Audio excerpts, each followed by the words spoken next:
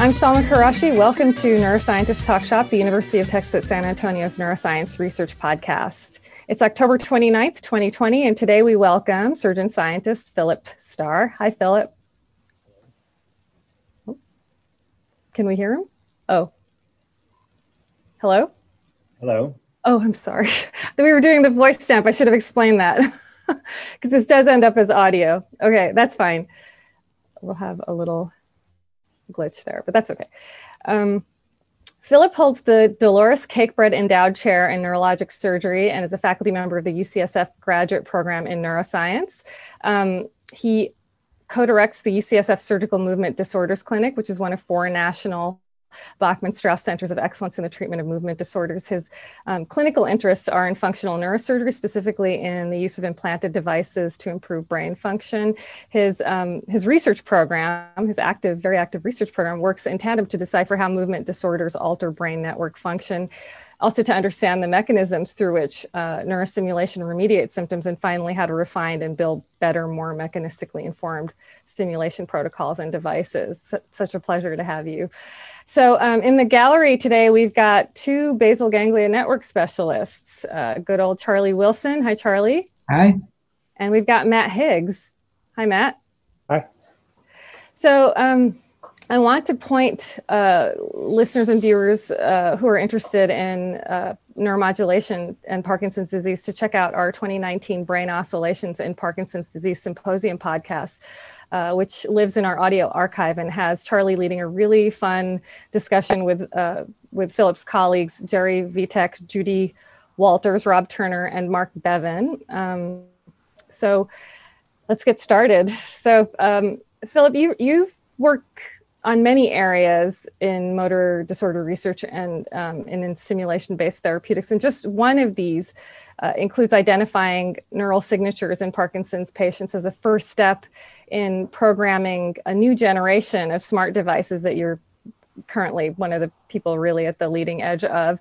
And these monitor the state of patient brain networks concurrent with movement biometrics to deliver precision stimulation as needed. So it sounds like science fiction, but it's here. So the clinical relevance here it prompts so many questions that we could keep you for hours on that topic alone. But given that our discussions typically center on questions like, what do the basal ganglia do?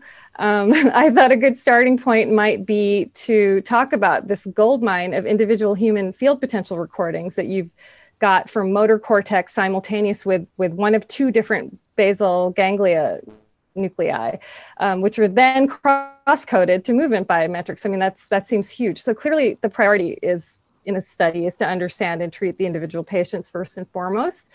But can you start us off by telling us about this really important work and how it's helping us understand oscillatory synchronizations in motor disorders and in whole brain motor systems? Just, give us your nutshell. Sure. Well, I've been involved in deep brain stimulation for 22 years and was recruited here to UCSF to start the program in DBS in 1998. And I started out being very intrigued by how deep brain stimulation works, and I was very influenced by Malin DeLong's group, where I had some training at Emory University. And I started out, looking at single units in the basal ganglia intraoperatively, and we're only able to record individual brain cells one at a time. And of course, as it's turned out, there's more and more interest in the idea that synchronization across populations of neurons is really important in the expression of movement disorders, motor signs. And that's hard to do in humans with single units because you'd have to record dozens or hundreds of single units at once, which is possible in an animal model, but difficult in humans. So, I followed the work of Peter Brown and others in the early 2000s about what could be extracted, the incredible information that Brown and others extracted from local field potentials in humans in the subthalamic nucleus. These were tiny signals, 10 microvolts peak to peak. And I wanted to take that same approach with a multi-site recording approach. So, obviously the basal ganglia are connected to a network involving the thalamus and various parts of the cortex. And I felt that recording multiple sites simultaneously in that network would be a good way to advance understanding and take some of the analytic methods that Brown's lab and others were working on, 15 years ago, and apply that to a multi-site approach.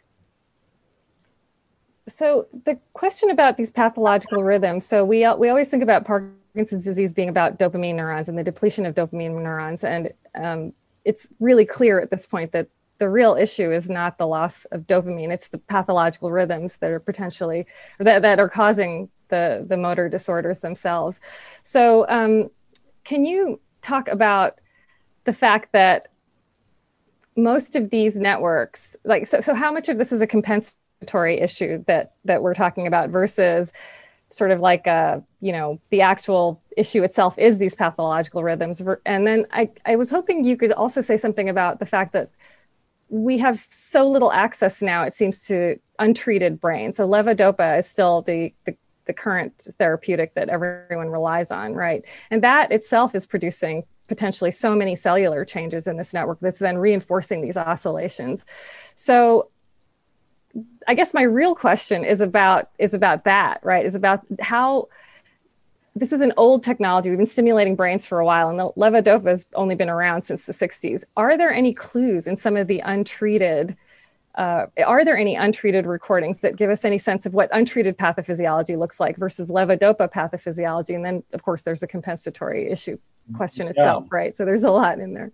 Yeah, no, you raised the excellent point that a levodopa treated brain is different, right? And even if you wait, hours or days for the levodopa to wear out pharmacologically, to wear off, there's still long-term changes in the brain, and many people have looked at this in animal models, particularly at the long-term changes in corticostriatal synapses induced by this abnormal pulsatile, release of levodopa from taking medications.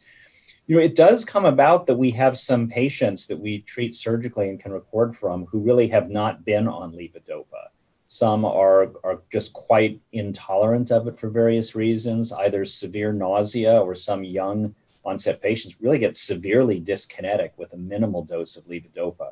So I have treated people who have not been on Parkinson's medication other than to have tried it, to done a test of it. Although we don't currently have one such patient in our long-term invasive recording studies. We have had patients in the intraoperative recording studies, which is, of course, more numerous numbers of patients who have not been on levodopa. I think that the kind of off-medication features of those brain networks seem similar. There is, a strong degree of synchronization between neuronal areas. We don't have normal controls, so I'm always careful to call something, abnormal when we don't have normal controls in invasive recording in humans to work with. But we do have other movement disorders that we treat identically. We treat, for example, isolated cervical dystonia, another movement disorder which only affects the neck, and the rest of the body is normal. And so that provides one type of control where we're in the same structures. So that's one way we get around the lack of a normal control. We also, there's some misconceptions in the field that when people started looking at subthalamic nucleus oscillations in the beta range and found that therapy, that is levodopa or DBS, suppresses oscillations in the basal ganglia in beta in proportion to the degree of therapeutic benefit, people came to the conclusion that, well, beta activity is abnormal and is a hallmark of the Parkinsonian state. And I never accepted that. Clearly, what's been well established is that beta band oscillations in basal ganglia nuclei are a good marker of effective therapy, right? They reduce as you give levodopa, therapeutic levodopa or deep brain stimulation. That doesn't mean that they were absolutely abnormal to begin with. And in fact, when we've recorded in cervical dystonia, and Hagai Bergman and others have recorded subthalamic activity in obsessive compulsive disorder, so a non-movement disorder, no dopamine loss. And we find beta band activity as would be expected as a marker of the motor system. So these oscillatory activities are certainly a marker of therapy. There is some emerging evidence that they also are truly exaggerated. My bias from my read on the literature is that subthalamic beta band oscillations are not necessarily vastly elevated themselves, but other aspects of beta synchronization in the motor network probably are quite exaggerated. So for example, coherent oscillations between basal ganglia and cortex are likely quite exaggerated, even though the beta band activity within the structure may not be so much. So it's possible that levodopa and deep brain stimulation reduce subthalamic beta oscillations way beyond beyond what is normal, right? Reduce it to pathologically low levels, but that is a mechanism whereby they can disrupt synchrony between basal ganglia and cortex, which is a state of excessive communication between those structures. I lost the other part of your question. I mean, well, we can move on, but I think that the other thing, it was about the compensatory, whether these are how much we can sort of think about these as compensatory versus actual, like the initial insult kind of thing, and where that leads us in terms of DBS, in terms of programming DBS and trying to improve things that are more than just about akinesia, I guess. And that's another thing I want you to talk about, is the fact that, there are multiple syndromes and symptoms that these address. But go ahead.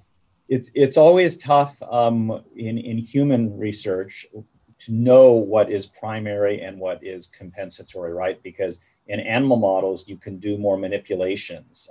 You can see if something is causal. You can optogenetically drive something in the way that you want and look more at causality. And we're not so much able to do that in humans. There are certain things we suspect are compensatory. For example, we noticed in looking at movement-related oscillatory desynchronization in the beta range in Parkinson's patients compared to non-Parkinson's, like essential tremor, there's actually increased movement-related beta desynchronization. That is, when you move, you have to desynchronize your beta oscillations in order to make normal movements. And interestingly, Parkinson's patients do that more so than, say, essential tremor patients, which to me might reflect that they have an exaggerated state of beta to begin with, and therefore they must compensate for that. Obviously, Parkinson's patients can move. They don't move normally, but they can move. And so to initiate any movement, they have to really excessively damp down that beta synchrony even more than other patients. So that's an example of something that may be compensatory.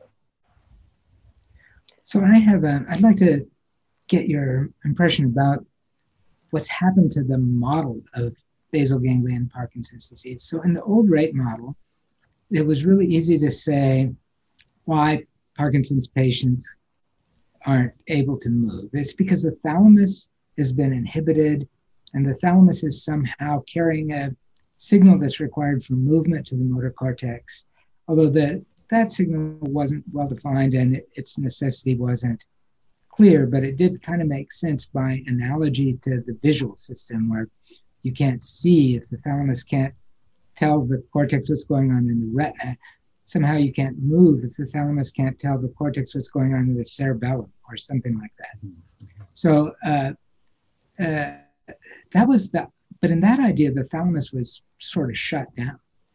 And now we think there's just some kind of oscillation in the thalamus now that's coming from the basal ganglia. So how do we think that is causing a problem with because the movement problem isn't an oscillation itself. There is a kind of tremor, but that's not what we're talking about. So that's a great question. And, the original rate model that started off this whole field of deep brain stimulation, did envision the basal ganglia output, the internal globus pallidus, as being an overdrive. It's an inhibitory GABAergic structure. And so it was flooding the motor thalamus with GABAergic tone and shutting it down. And then therapy, like lesioning the globus pallidus, reduced that abnormal inhibition on the thalamus and allowed it to communicate with the cortex, right?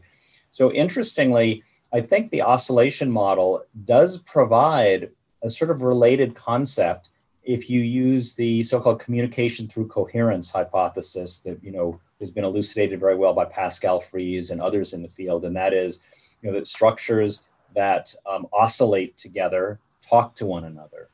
So let's say there's a state of excessive oscillatory coherence between the globus pallidus internus and the thalamus, right? That's can be also similar to simply inhibiting the motor thalamus. And if you then disrupt this oscillatory coherence, you can, between basal ganglia and thalamus and then cortex downstream, you can interrupt this pathological state of over inhibition of the thalamus, but it's not by blocking specifically action potential discharge, GABAergic action potential discharge. It's by, dephasing, getting thalamus and basal ganglia to not oscillate together. So the same idea can apply. You can then release the thalamus and the thalamocortical pathway from this excessive effect of basal ganglia. So maybe there's some other structure that the thalamus is trying to be coherent with, and it can't because the basal ganglia is just creating a bogus coherence. And is that what you're thinking? So you can't be coherent with two dephased inputs at the same time. If one of them grabs you, then you're stuck listening to that one. It could be part of it, although it's also quite possible, and there's evidence that basal ganglia, thalamus, and cortex are all excessively coherent. So the way that I look at it is, you still have to consider the excitatory and inhibitory action potential discharge pathways. And so why does coherence between globus pallidus and thalamus matter? Well, it's because if they're highly coherent, those GABAergic action potentials from GPI will arrive at the thalamus at the correct phase to excite further action potential discharge, or correct phase to, in this case, be inhibited, excessively inhibited, because it's a GABAergic projection. So I think you could postulate that one structure is locked in phase with another and therefore separated from the system, but I think you don't have to. You can simply postulate that the oscillatory synchrony between basal ganglia and thalamus, if it's too great, means that action potential discharge from GPI is excessively inhibiting the thalamus. And the thalamus may still be oscillating with cortex, but it is still over inhibited because of that synchrony with globus pallidus. It's hard to describe without a lot of diagrams, but that's kind of the idea. So that's the great explanation, I guess, for just not moving, because there's some signal from the thalamus that's required for movement. And nobody, as far as I know, we don't know what that signal is or why it's important for movement. But assuming that that's what it is, then the thalamus can't give it. But the basal ganglia has connections to a lot of non-pyramidal motor structures that alter movement. The pontine reticular formation gets a big input from the basal ganglia and the spirit colliculus. And this old idea, the oldest idea maybe about basal ganglia, is that it's controlling non-pyramidal cortical pathways rather than pyramidal ones. Do you think that the non-pyramidal globus pallidus outputs are going to have a renaissance of interest? Are they part of what we're looking at in the patient? Yeah, it's possible. In fact, there's already been a mini renaissance of interest in the pallidal outflow to the PPN, pedunculopontine nucleus. There was some work empirically that indicated that modulation of the PPN could improve gate freezing, and that led to a little burst of clinical trials in neuromodulation of the PPN. Again, reflecting what you talked about, basal ganglia output to brainstem to spinal cord, bypassing the motor cortex. Those studies didn't work well enough to make that a mainstream effect. We did do PPN stem in a small number of patients, and there were often effects on gait for a few months. These are typically, though, disorders with relentless neurodegeneration at that stage with advanced gait freezing. So it's a hard thing to treat with just neuromodulation. But some people are still working in the background on treatments for gait freezing, with the idea that gait problems may use a lot of that non-pyramidal tract function.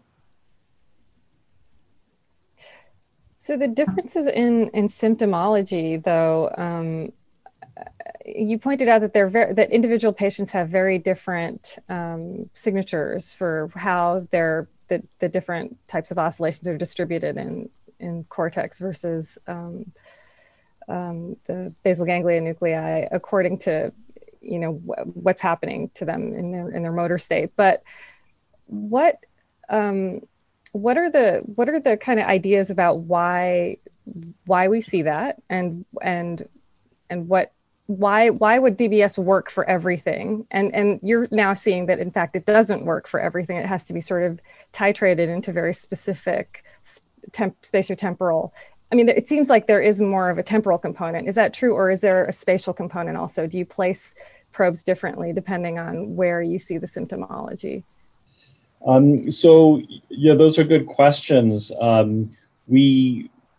There is some tendency to try to place therapeutic electrodes differently depending on symptomatology. For example, in both the internal pallidum and the subthalamic nucleus, for patients with very strong tremor, or so-called tremor-dominant Parkinson's, the anti-tremor effect is a little more posterior than the anti-akinesia effect. And I've repositioned brain leads in patients who you maybe have a posterior lead, good anti-tremor effect, not an anti-akinesia effect, and vice versa. So there are these subterritories, and my bias in subthalamic nucleus is that we know from non-human primate work that within the motor territory, the subthalamic nucleus, there are multiple functionalities. There's what you could call an M1 receiving area, subthalamic nucleus closely related to primary motor cortex. There's an SMA receiving area, that part which is slightly more anterior within the motor area, closely related to the SMA.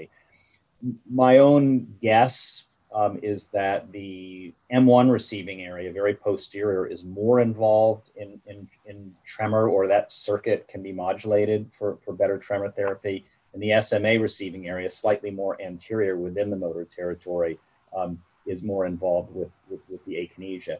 You raised another question, though, is why is Parkinson's so variable? What determines whether a patient becomes rigid akinetic with minimal tremor? What determines if they become tremor dominant? It's very unclear how this happens. And then there's other variations. We have patients with genetic mutations. We have a patient in our long-term recording studies with the Parkin mutation, a very young onset patient, and that may still have yet other patterns. There's still a lot to figure out about why there are so many differences between different patients and what the underlying pathophysiology is. Tremor, of course, is very different from the other Parkinson's symptoms in that it doesn't progress in time. So, most Parkinsonian signs, slowness, rigidity, gait disorder, postural instability, they will not get better. They will tend to get worse over time.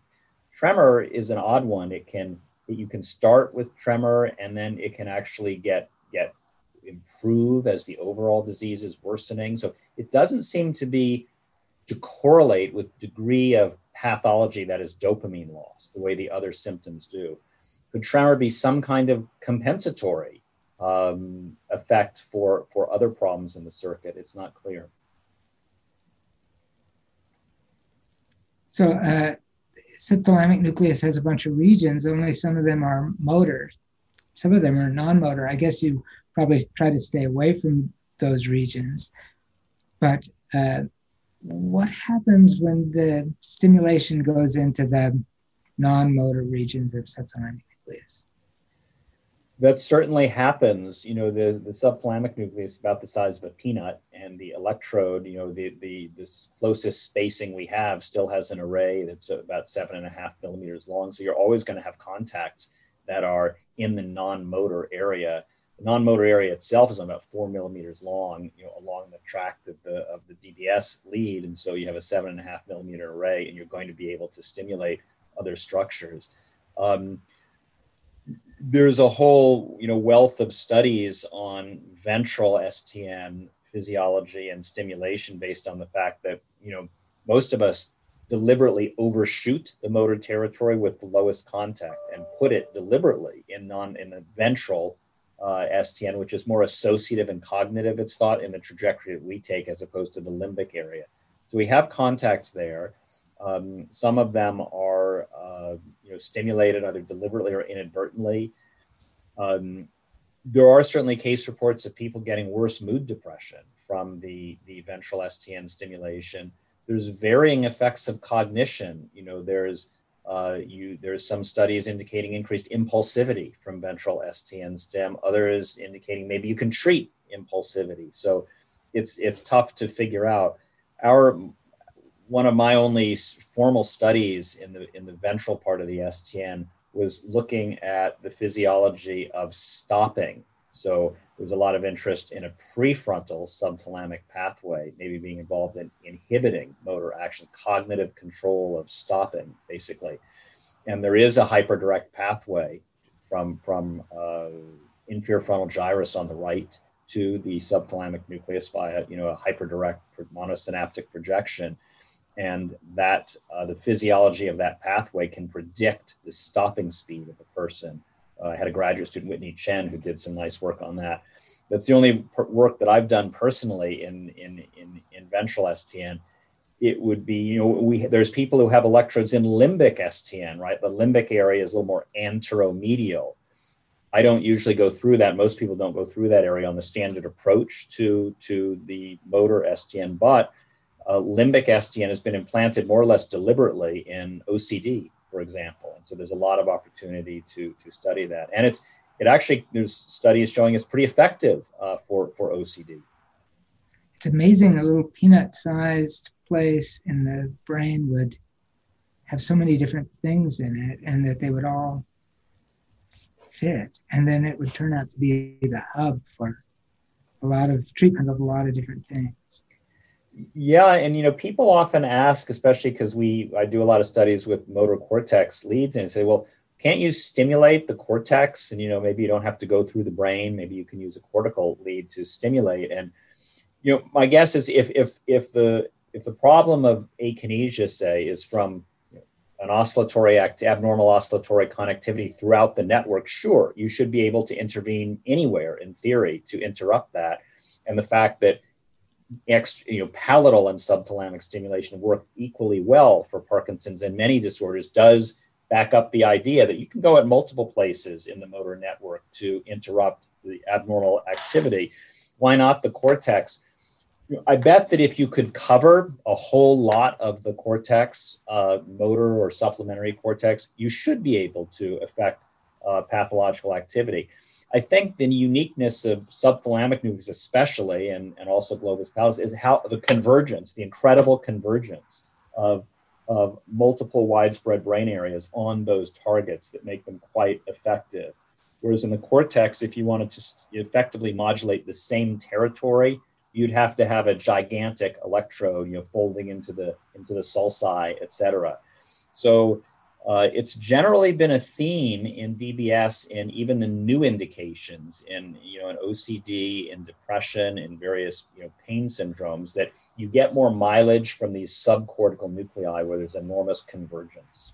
Doesn't necessarily mean that is the site of where the pathological activity exists, right? It's very likely a delocalized network phenomenon.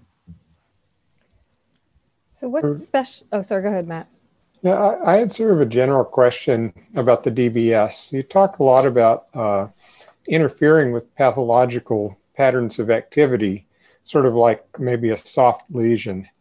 But is that all you're doing, or is this somehow enabling normal signaling to take place that wasn't happening in Parkinson's? Good question. So you're right. We do talk in this field often about suppressing the abnormal activity. Are we allowing more normal patterns of activity to occur? Certainly the idea is by removing this excessive synchronization that you will allow more normal activity. So for example, it's thought that to do a normal movement, you need to transiently synchronize functionally related areas and do so in a very task-specific way. Though in the Parkinsonian state, or this is probably true in dystonia as well, when you overactivate neighboring muscle groups, you lock these circuits into an inflexible pattern where they cannot transiently synchronize and desynchronize. So when you release the network from the successive synchronization, then perhaps that transient synchronization, which is part of normal brain function, is allowed to occur. So what's special about 100 hertz? So that's the general frequency. It's just the amplitude that you modulate and the location of the probes. Is that right? Yes. In general, 100 to 200 hertz. Really, that came from, it started with the early studies of Benabide in Grenoble, France, on thalamic stimulation and tremor in the late 80s, where he did a frequency titration, looked at effects on tremor from thalamic stim as a function of frequency, and you had to get over about 100 hertz to have a beneficial effect. And that's been applied to Parkinson's. That being said, there are subtle differences and some therapeutic implications of changing frequency. I think the general answer is, why do we need over 100 hertz? The hand-waving answer to this is the pathological rhythms you're trying to disrupt are all lower frequency, beta, theta, alpha, to some extent gamma. And so if you drive the system or you add a stimulus at a very different frequency, you can disrupt those the pathological frequencies. Now, an obvious question is, well, what if you did 20 hertz stimulation and tried to drive the motor system at 20 hertz? Could you increase bradykinesia? That would be doing causality, right? No longer just a correlation of beta with bradykinesia. Let's drive it and let's see if we can cause bradykinesia. And Peter Brown and others have shown this. It's quite difficult to show, but you can get subtle worsening in bradykinesia from 20 hertz stimulation. It probably, to really show this effectively, you have to give phase-locked stimulation, right? So it's just like pushing a kid on a swing set, right? You will increase the oscillation if you deliver your energy at the right phase. You'll decrease the oscillation if you deliver it at the right frequency, but wrong phase, right? When they're moving the wrong way. Same thing with stimulation. We don't yet have the technology to do phase-locked stimulation from an implanted device, but those groups that are starting to do it with fancy externalized equipment with externalized leads for using phase-locked stimulation can start to look at these questions of, can we causally drive an abnormal motor sign from driving the system at what we think are these pathological frequencies. Now, I also, in response to your question, wanted to mention that people are now exploring changes in frequencies to address different symptoms. There's an observation, if we program someone at 130 hertz and they have a lot of tremor and it's not getting much better, increasing more toward 200 hertz will tend to make that better. Why? I don't know the theory behind that. Also, we have patients who have sometimes a worsening gait disorder or gait freezing from high frequency stim. If you reduce the frequency some, and some people reduce to 60, 80 hertz, you can preserve at least a moderate amount of benefit, but reduce that freezing side effect. So there are all kinds of interesting, unexplored effects of frequency that probably will give us many, many clues. One that I'm fascinated by is, these gamma band oscillations, that is around 60 to 90 hertz, that will occur, in the brains of people who have been exposed to a lot of dopamine, especially when they're on levodopa. So stimulation can entrain and drive that frequency. And we still think this may be a mechanism behind stimulation-induced dyskinesias, is that you're driving a gamma rhythm, which is normally a prokinetic rhythm that is needed for transiently in a coordinated way for normal movement. It's been studied in jugglers who have cortical gamma oscillations coming in and out during certain phases of juggling. If you drive that rhythm, have it going all the time, it's like you're juggling all the time, right? And that would be one theory for why people become dyskinetic. So, can we tune the stimulation in a way that it does not drive the gamma sort of resonance frequency, or drives it just enough to facilitate normal movement without spilling over into excessive movement? These are all really interesting questions we're just beginning to look at.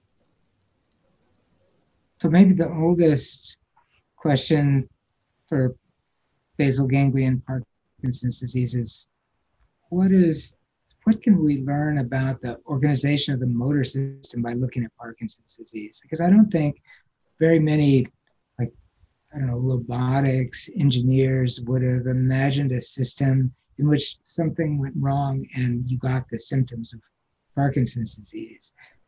You know, it doesn't seem like there's just a mismatch of proprioception and dysmetria or something like that. It doesn't seem even like it's not just a failure to initiate movement, because movements once initiated are still running too slow or worse. So is there a bottom line for motor systems people looking at basal ganglia diseases and then trying to figure out what is the information flow that gives rise to normal movements, good movements? Yeah, a huge debate is, what can you learn about normal function from abnormalities, especially with invasive recording? We're not able to study normal function invasively, only non-invasively. I almost feel that's a philosophical question a bit. You know, in my early days, you know, grant applications would be attacked a lot for just that question. More recently, didn't mean to touch more recently, you know, the NIH and federal funding agencies have put a lot more emphasis on human research, especially through the BRAIN initiative, announced through the Obama White House in 2013, which has funded a lot of the kind of work that I've been talking about. So there was very much a bias against human studies before, with that idea, well, we can't figure out normal function from abnormal brains, but that's changed quite a bit. It's a classic thing in neurology that you try to understand something about normal function from abnormal function. You know, for example, as I mentioned earlier today, my colleague Paul Larson found that lesions or stimulation in a part of the caudate nucleus, ameliorate tinnitus. And so what does that mean? Does it mean that part of the caudate is involved in, you know, phantom perception? And what does that mean for normal perception? So I think there are really fascinating, you know, leads that you can have in this area. But it is true that it's hard to tease that out 100%. You know, I remember, you were probably there. There was one of the meetings of the International Basal Ganglia Society, where there was a panel on what do the basal ganglia do, and there were 4 different experts. This was like 8 or 10 years ago or something like that, and you know, there was a surprising lack of consensus. I remember one answer from one of the Israeli labs was dimensionality reduction is what the basal ganglia do, right? And then of course there were the models of you know, action selection, but you know, we still don't know very well. There's, of course, enormous interest in motor learning. And one of my colleagues, Doris Wong, is working on that also with our invasive chronic recording patients, and has shown some very interesting theta band changes in the striatum as someone successfully learns a motor sequence, which is exactly what's seen in rats running a maze who are learning a new sequence. And that also brings up something else.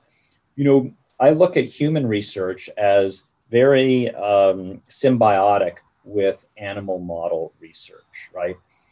We might be able to identify certain relevant rhythms or problems, and then you can go to an animal model or a normal animal, and test whether that really is causally related to the problem.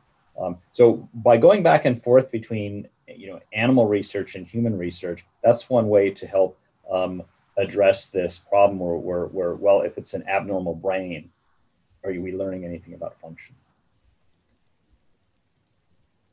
I suppose at the end of the day, it's enough that you heal people and make them actually able to function.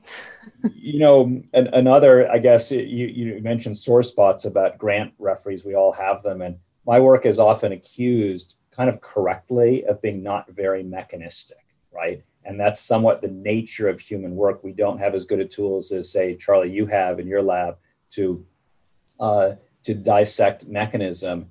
And then I also tend to care a little bit less about it than maybe I should, because at the end of the day, I'm trying to improve a therapy, right? And so if we have these identify brain activity that we can harness to drive a DBS system better, that's kind of a little bit more my interest than figuring out the exact mechanism of it. I have to admit, I'm a little embarrassed to admit that. So that criticism of this work not being that mechanistic is a good one.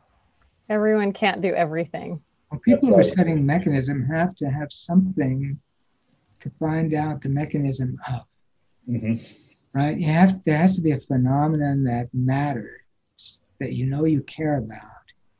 And then you would set out to find the mechanism of that. The worst nightmare for a mechanistic scientist is to find out the mechanism of something that doesn't matter at all, and to spend years doing it. Yep. So true.